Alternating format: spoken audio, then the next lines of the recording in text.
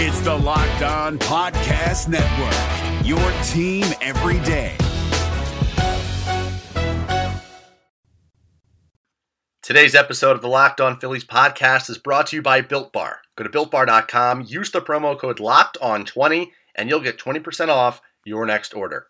How's it going, everyone? Welcome to another episode of the Locked On Phillies podcast. Today is March 10th, 2021. I am your host, recent Temple Media School graduate and lifelong Philadelphia Phillies fan, Dan Wilson. And on today's episode, it's another crossover division day, this time with Josh Neighbors of the Locked On Nationals podcast. Of course, last week I was on with Aram Layton from Locked On Marlins, and every week here in March, or with the exception of actually next week when, there's 5 teams in each division, so each team has to skip once, but in March, we will be crossing over with every fellow National League East Locked On podcast host. Love talking to Josh. For those of you who don't know, and we actually discussed it here in the episode, Josh Neighbors and I have known each other longer than I think I've known any other Locked On podcast host. We are a product of the sports broadcasting camps, the play-by-play sports broadcasting camps at Villanova University, and they actually do them across the country, but that's the one that we went to. I'm local. He's actually down in Virginia, and he would come up. He has a relative who lives up in the Philadelphia area, so he would stay there. Leading up to it, would go to the camp, and that's how we met. So we've known each other since, I think, late middle school, actually. Now I'm 23, he's 24, I believe. So always good talking to Josh, always good talking baseball. Again, he's down in the D.C. area. He's now covering the Nats and doing it for Locked On Nationals. I, of course, the Locked On Phillies guy. So had the chance to talk to him. We discussed everything about the Phillies, the Nationals, the National League East, how this Phillies team, I feel, has made improvements, how he is liking this new-look Nationals lineup, and where this team is, again, just 2 years removed from winning the World Series back in 2019, and how he thinks the scope of this division is going to kind of shake out here. And I also, because he was asking me about the Phillies and how badly Philadelphia needs a winner, and you're going to really hear my passion in this episode. I did want to preview it. I kind of go through the whole 2011 to 2011 run that the Phillies had, adding an ace every year. I will correct myself on one little note. I think later in this episode I actually say that the Phillies added Roy Oswalt in 2011. That, of course, is not true. They added him prior to 2010, but they didn't add an ace every single year, because in 2008 it was Cole Hamels, and then in 2009 they added Cliff Lee. Cliff Lee not here for 2010. They go with Oswalt, Halladay, and Hamels, and then in 2011, of course, they have the 4 aces. Wins kept getting better. The playoff finishes kept getting worse, and again, we're now opening up on 2021 and the 10th season since this team has made the playoffs. So as you can tell, I'm anxious to get into the playoffs. I'm sure you are all too. I think you really heard that. It's a funny little rant I have here on one of the segments, but this is part 1 of the Locked On Phillies Nationals podcast crossover. Part 2 will be coming out later today, so I hope you enjoy it. All right, it is that time of the week again. We've got a crossover episode, National League East edition, part number 2. Josh Neighbors here from Locked On Nationals. Dan Wilson from Locked On Phillies. Dan, it is nice to talk to you again. Josh, long time. Hello. Long time friends. Don't get a chance to do this often enough, but look, I'm looking forward to it. Baseball season is back. We get to cross over here, and fortunately, these two teams meet quite often, so I'm sure this will be a more reoccurring occurrance now. You know what's really funny is that on this network, so obviously there's 30 Major League Baseball teams. So I went to school with 2 of the people, Nash Walker of Locked On Twins, and then Lucas Smith over at Locked On Cardinals. You and I have known each other, I guess, since how old were we? Like 14, 15? Let's see. You were declaring it was your final year of sports. Was that your first camp around age 11? No, I'm kidding. Yeah, we've known each other 7-8 years, something like that. Yes. And for those who don't understand, sports broadcasting camp run by the fine folks Jeremy Treatman and Steve Goldstein, giving a little free shout out here. Yes. A camp that is run all over the country now, but we went to we'll call it their flagship camp, where it all started at Villanova University, regarded as their Philadelphia area camp. You are not from the Philadelphia area. I'm not. Ties. You do have ties to the area, and you're from the East Coast, down in Virginia. But yeah, we met there, and we were both, I would call, staple campers. I think we were. Also, it was a lot of fun. Also, we have to give them some credit for giving us some of the broadcasting I guess the young broadcasting chops that we had to kind of get us started. And what's really funny is, for me personally, I've always felt like I'm not like, I don't watch I wouldn't say I'm afar from the Phillies. I would say I'm like, I don't have the right word to describe it. I'm floating in orbit. If like the Phillies universe is Saturn, I'm one of Saturn's rings. I feel like that's my perspective on the Phillies. Just because you went to camp in Philly, so you get some of that. And people in Philly love nothing more than to talk about Philadelphia sports teams. And the Phillies were the only team ever going on while you were here for camp. So you were immersed in it, whether you were a Phillies fan or not. Right. Always a lot of talking, Chase Utley. I mean, just the amount of Chase Utley trades. Look, the amount of time you debated whether the Phillies should be buyers or sellers at the trade deadline, no vested interest in the question at all, is more like numerous, probably like numerous times, like every single time. It's one of the great traditions of that camp, and I suspect that I never went to any camp. I never went to any sports broadcasting camp location outside of the Philadelphia area. I don't know if it goes on just as that conversation goes on in other places to the same extent, but it's one of the things that makes Philadelphia great. One of the things that makes that camp great. The ability to debate the same thing over and over again relentlessly. They teach you Phillies fans at a young age this to try to trade your players all the time. And you wonder why Philly fans are the way they are. They're just right. Great. I mean, this is a fan base that just had Philadelphia fans. Once again, it's such a weird experience because you have like the Eagles win the Super Bowl, and I mean, it's how many years removed now, 3 or 4, and they just 3 years, and they broke it up like every key part of the Super Bowl team. The analogy that I heard floating around, it's a great one, is they're the guy or the girl who won the lottery and then went bankrupt immediately. Blew it all. And like the peak was them winning the lottery. They did it once. They had their moment in time. They had talked about winning the lottery for years, and they're like, one day it'll be me. One day it'll be me. And it finally happens. You're like, I can't believe it. And then they did everything wrong to spend that money after the fact. And you're like, wow, where did it all go wrong for them? And then you go to the basketball side, right? And you got the Sixers, and I've maintained that Sixers fans were happier when they were awful than when they were good. I think this year withstanding, I think there was a lot more positivity around. Look, they're the 1 seed in the East. They planted a barber with COVID just so Simmons and Embiid wouldn't get hurt in the All-Star game. And then Doc Rivers played Kyrie Irving and James Harden more than any other 2 players in the All-Star game. Like they're ready to go. They're planting the seed for the finals. Flyers are good, right? I mean, they're good. They're good. They're a fringe playoff team right now. They had some COVID issues.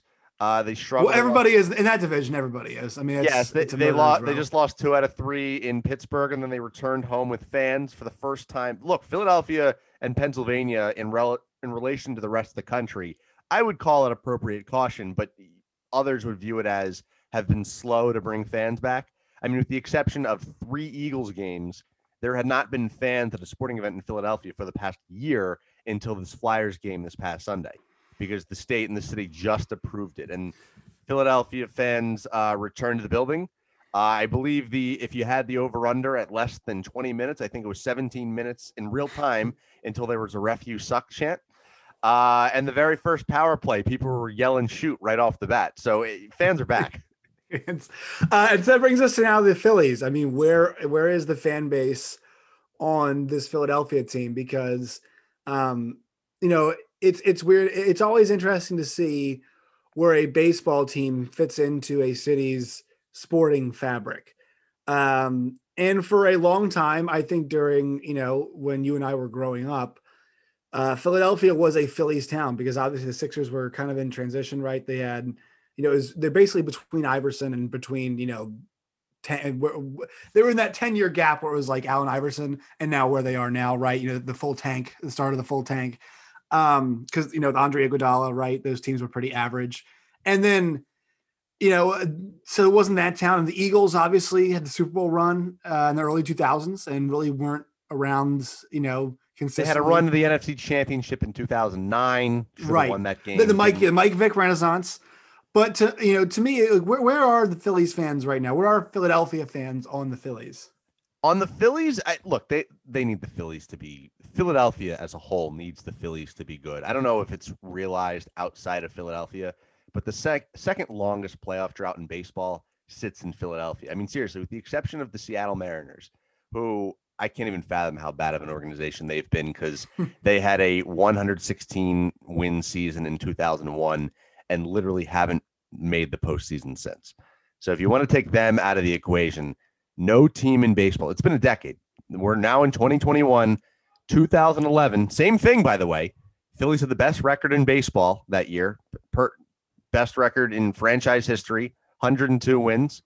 They lost a 5-game series to the St. Louis Cardinals, lost 1-0. Roy Halladay pitched a masterpiece, and they lost a 1-0 game to the St. Louis Cardinals. And they have not played a playoff game ever since. Ryan Howard tore his Achilles on the final at bat, and it was like that was the day that everything ended. More of the Locked On Phillies, Locked On Nationals crossover event with Josh Neighbors coming right up. But first, I want to tell you about BetOnline.ag. Look, BetOnline is the fastest and easiest way to bet on all of your sports action. Football might be over, but the NBA, college basketball, the NHL, and spring training, they're all in full swing. BetOnline, it even covers awards, TV shows, reality TV, whatever you need, BetOnline.ag has it. It's real-time updated odds and props on almost anything you can imagine. BetOnline even has you covered for all the news, scores, and odds. It's the best way to place your bets, and it's free to sign up. Head to the website or use your mobile device to sign up today and receive your 50% welcome bonus with your first deposit when you use the promo code LOCKEDON. Again, use the promo code LOCKEDON and head to the website betonline.ag or use your mobile device and sign up today to receive a 50% welcome bonus with your first deposit. BetOnline, your online sportsbook experts.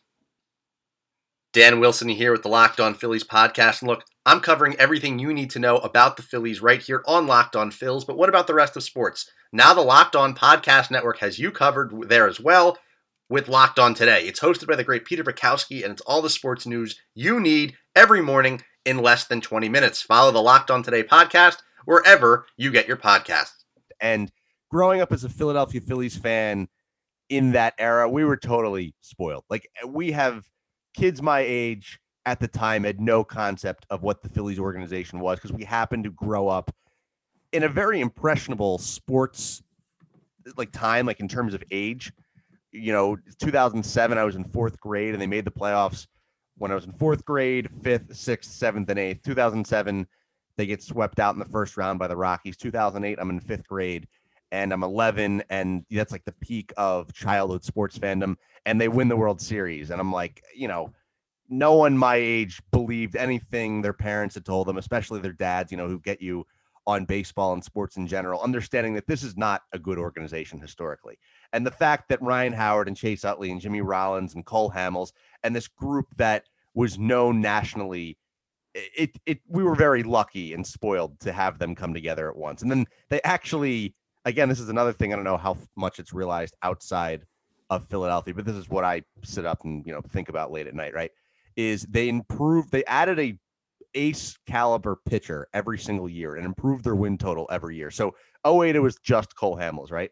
And in 2009, they got Cole Hamels and Cliff Lee, and they improved their win total, and they lose the World Series a year after winning it. And in 2010, they come back with Roy Halladay. Now they add another pitcher into that mix, and you're looking at an improved win total, and then they lose in the championship series to the Giants. And then in 2011, they add Roy Oswalt, and Cliff Lee left and came back in that span, by the way. 2011, they come out with the 4 aces, greatest pitching staff you've ever seen. And they have 102 wins, and they lose in 5 to the Cardinals. And then they haven't, not even a playoff berth since, a winning season since. And some of that's been because they flamed out in September recently. And then last year, you're like, all right, this is the year they're going to do it. 16 teams in the playoffs, 60 games. They can't possibly miss. And they roll out the worst bullpen in 90 years. Like, I'm not kidding. A 7.11 ERA out of the bullpen last year. And they were in it on the final day. Like, Major League Baseball sent them the cordial invitation, followed up with them with an email, showed up to their house, said, come to the postseason with us. And they said no. Ridiculous. And so, which is really funny, and because it kind of sets us up for what we're talking about now. I didn't answer your question at all, by the way. But you did. You did actually answer my question. Well, but where they are this year, like they're anxious for a winner. I think there's more optimism because they actually improved the team. Dan, you didn't have to say that because we could tell by your answer that there is some anxiety about what's going on. And look, here's my pitch to you for why there shouldn't be anxiety. This is from the outsiders. Well, this is coming from somebody who's Philadelphia fans. But Philadelphia fans love when outsiders tell them how to think. By the way, well, let me tell you how to think. As somebody who covers a team that is most like the Phillies right now in the division, good luck. Do not set your hopes high because this division it's a very good division. It's going to be killer. And I stack it up like this. If you're hoping for a Phillies or a Nats playoff run this year, you better strap in for it's going to be a long year. It's going to be a hard, difficult year. Honestly, I think the Phillies, the Nats making the playoffs is more of an accomplishment than them winning a World Series. And this is what I mean by, winning a World Series. I mean, I think obviously it's such a high accomplishment, but think about this. The Dodgers, okay, probably gonna win the division. Let's just say the Cardinals make it. Let's say the Braves hold serve and they win the division again. All right, so now there's 2 wild card spots. Who do you Dan Wilson thinks gets those 2 wild card spots? Well, I'm looking at this right now. The Padres definitely, I think, the favorites to get one of them. Okay, you're absolutely right because I'm looking at the scope. And then who do you think the other ones? And then who do you think get the other one? Well, the Mets are, I would say, in position to do it. Now it's their first year, and the hope is certainly around Phillies that the Mets find a way to screw things up, even though the Phillies have been horrible of late. I would say that's the only path for a team like the Phillies, the Nationals, or the Mets. I think there could be a race within the NL East beyond the Braves. And if you said right now, pick someone on March 9th, whatever it is, to get that second spot, I would say it's the Mets today. But I think that's the most up in the air playoff spot, I would say, as of today. And we can throw the Brewers in there too. And the problem for me is like something has to go horribly wrong because I'm assuming the Mets are your answer also. The Mets are my answer, yes. Okay. I think the Mets are better than the Padres. I think the Padres are going to play worse competition. And I think the Padres are going So you think the Padres visit the Mets in an NL wildcard game? I think the Mets might have to go there. I think the Padres because of that competition are benefactors. I mean, they're going to like. Fair enough. Here's the thing, say what you want about the Marlins, but the Marlins have had a tendency to have like. By the way, they made the postseason last year too. And so I don't think anybody believes that the Marlins, what they did last year was sustainable. Playing 48 games that were 7 innings long and winning a bunch of weird doubleheaders and stuff like that. Now, you can't write them off because they've got such good starting pitching. You know what I mean? I mean, it's a team that's got a starting pitching, and it's got a bunch of guys still left that just made the playoffs last year. So they should have some. They're not pushovers, right? It's not the Orioles. This is not the Orioles. This is not the Tigers. This is not with the Royals. It's not the Texas Rangers. That's kind of my point. You don't have to lecture Phillies fans on that. They've been a real thorn in the Phillies' side. They somehow have been a thorn in the side of a lot of teams in the division. The Phillies had a 7-game series. You heard that correctly. A 7-game series in Miami last year due to COVID. They went down there and lost 5 out of 7, including a 7-inning doubleheader on a Sunday in September, and they lost both of them horribly.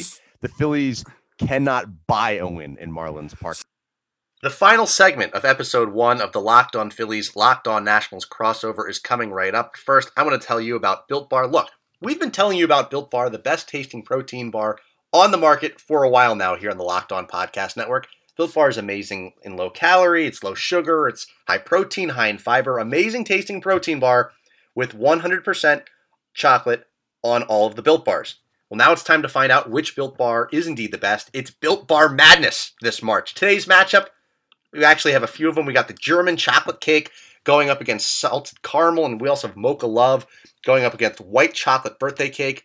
Give me German chocolate cake and mocha love. Got to go with my chocolate. White chocolate, no. Those are, I can't be coming in and voting those over mocha love, and I can't be voting for salted caramel over German chocolate cake. I think those are the two who's going to move on. If you have a say in this, go to BuiltBar.com. Follow Built Bar on Twitter, @Built_Bar on Twitter.